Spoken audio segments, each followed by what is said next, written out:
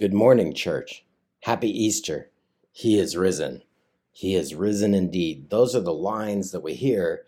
And as our liturgist this morning read the story, everybody that comes into contact on that Easter morning is sort of doing one thing and either interrupted or surprised, caught by surprise by the risen Lord, either by grief or they weren't expecting it, or behind locked doors, or I'm not going to believe it if I didn't see it. Have you ever been caught by surprise?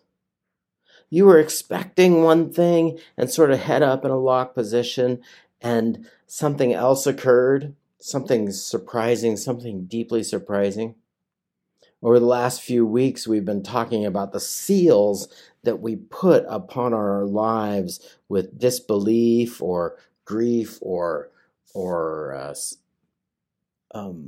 previously held understandings, and we sort of cling to those. We talk about confirmation bias in our lives, that everything we see sort of agrees with what we're doing. And here we are, Easter morning, the tomb, the stone has been rolled away, and everybody is caught by surprise, even though Jesus said it. Now, the thing is that lots of times we as people that go to church think that Easter was that morning, or that Easter moment was that morning so long ago, and that's correct. But it's also a Kyros moment, not just a chronological moment, but a God's timing moment. And there are Easter moments throughout our lives that I wanted to talk to. And since I've talked about several of seeing into the tomb and seeing angels and meeting in the garden and the upper room where Jesus came to be amongst them, and then on the seashore, I wanted to talk about one that Paul says is him becoming an apostle out of time, or out of the proper sequence of what the normal apostles were. And so here we are. This morning, I'm going to be reading another Easter moment. This is Saul becoming Paul from Acts 9, 1 through 19. Listen in.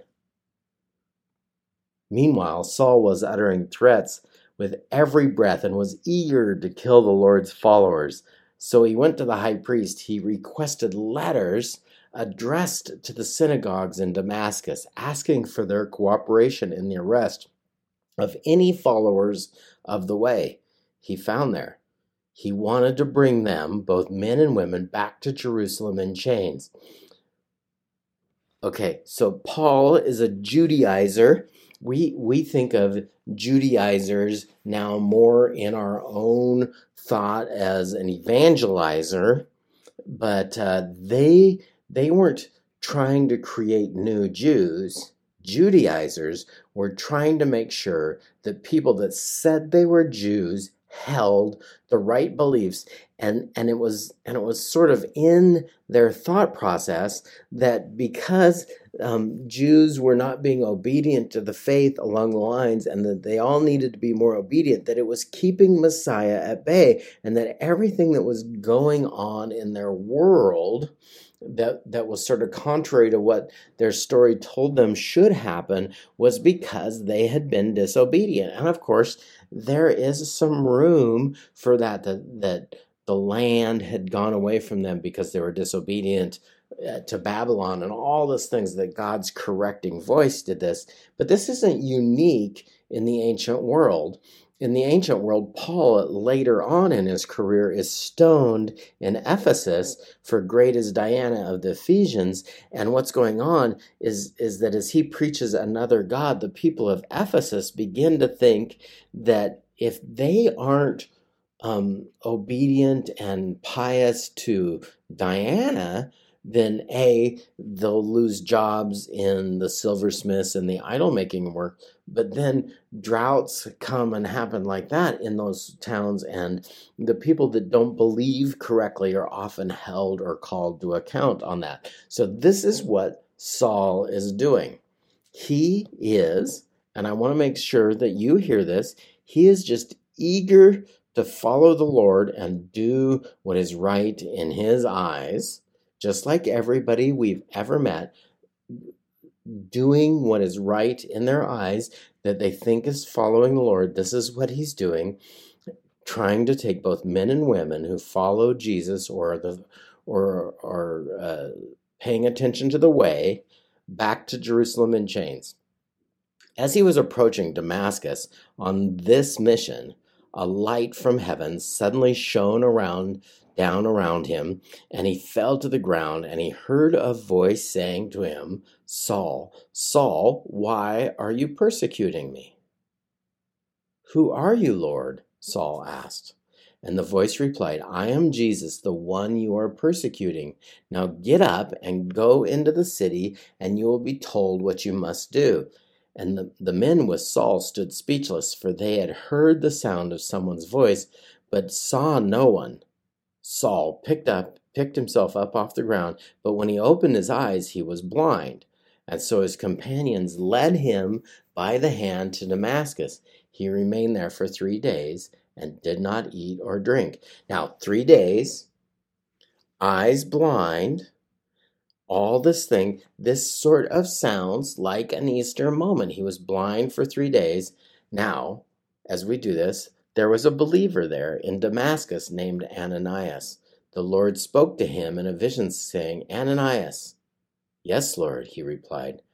The Lord said, go over to Straight Street to the house of Judas, when you get there, ask for the man from Tarsus named Saul. He is praying to me right now, and I have shown him a vision of a man named Ananias coming in and laying hands on him so he can see again.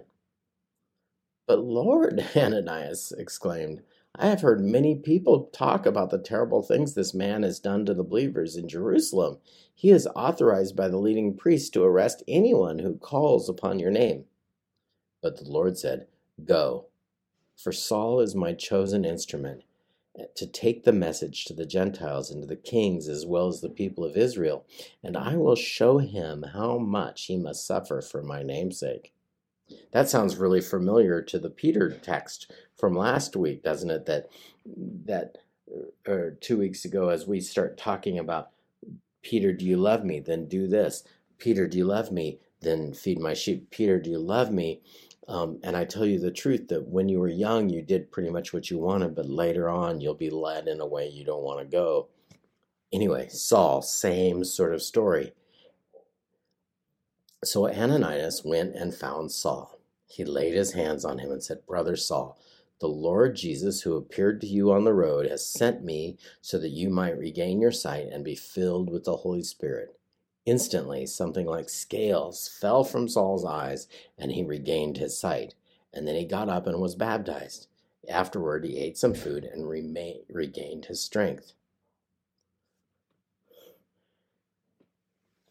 After 3 days, the scales fall off Paul's eyes. Is this not an Easter moment? After 3 days in the tomb, the stone is rolled away. He's given eyes to see, ears to see. He's completely caught off guard. But why is he so caught off guard? I mean, Shekinah glory appears to him, and this is one of the things in Jewish belief. So let me talk about kind of what was going on in Judaism. Because of their disbelief or their disobedience, the central symbols of their world were disappearing. And as that sort of thing happens, people both lose their way, but they also take the meaning of those central symbols and fold them in to other things. In the same way that we see the pledge and the furor around the pledge going on in our country, it's because the flag has begun to mean less things. We're not really Americans. We're from other things. There's all these qualifiers on what it means to be American. It also explains Ancestry.com, right?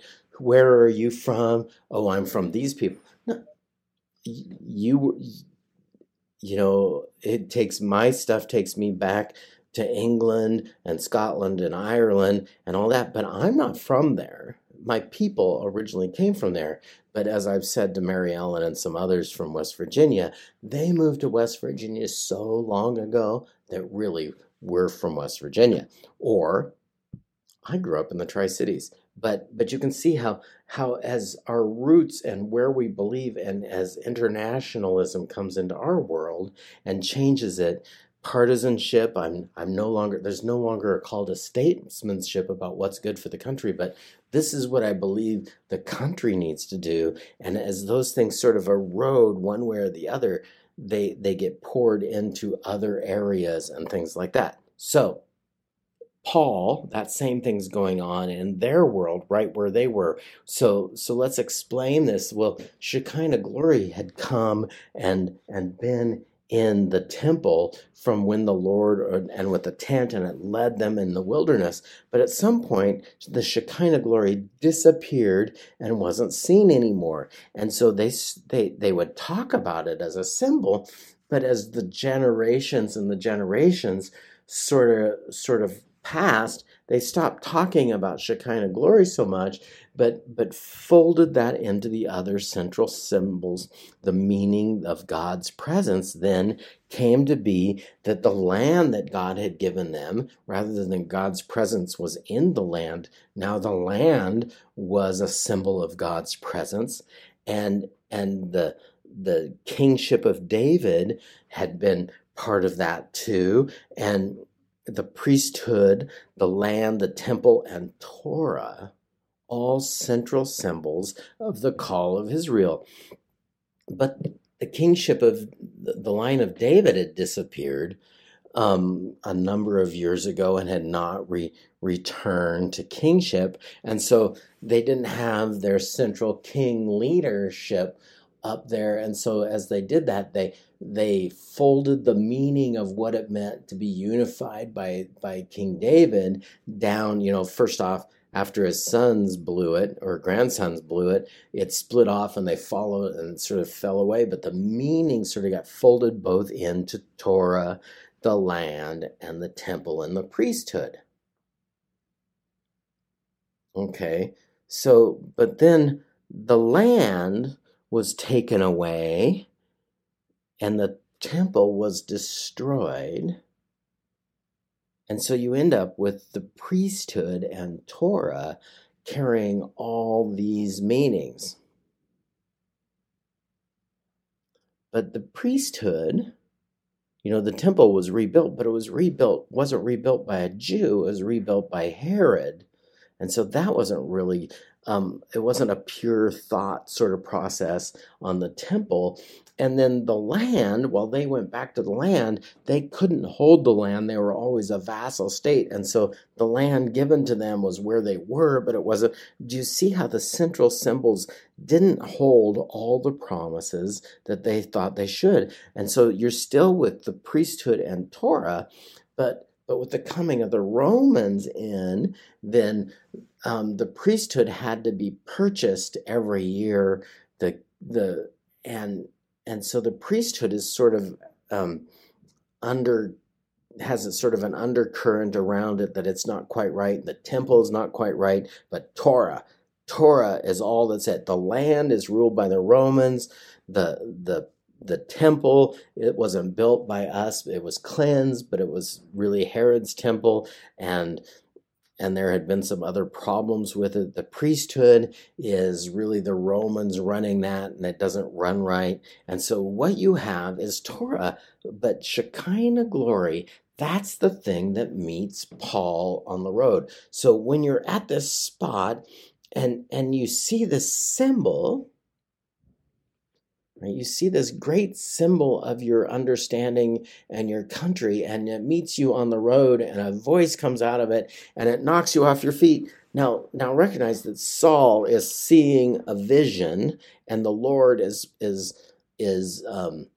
interacting with him, but his people hear the voice, but they don't see anything. And so there's eyes to see, there's ears to hear, there's the whole thing going on.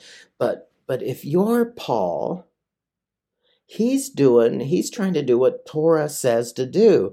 And out of the Shekinah glory, the return of this great symbol of his country and meaning, he said, Saul, why do you persecute me? Who are you, Lord?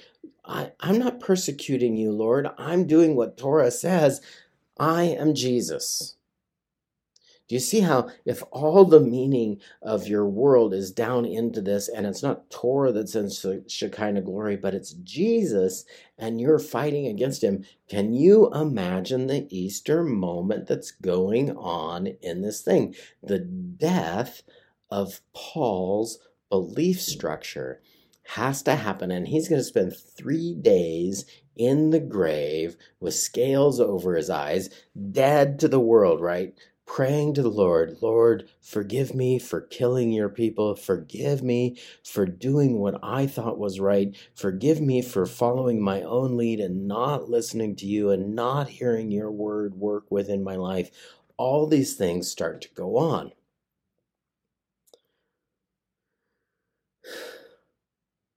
As we do this life, we all have these sort of Easter moments in our world. Saul's the chosen instrument. You're a chosen instrument. But you might say, but I didn't see Shekinah glory, right? You got the presence of the Lord. Maybe you didn't get the halo and the backlighting and all that stuff, but the presence of the Lord is planted within you. It's no longer outside, but Shekinah glory has been changed into the Spirit of the Lord is upon you and all those things. And the kingship is restored. The kingship of David and Jesus is restored, and he's the priest, and all this stuff has started flowing back into the meaning of all these things. How have you understood your life of faith?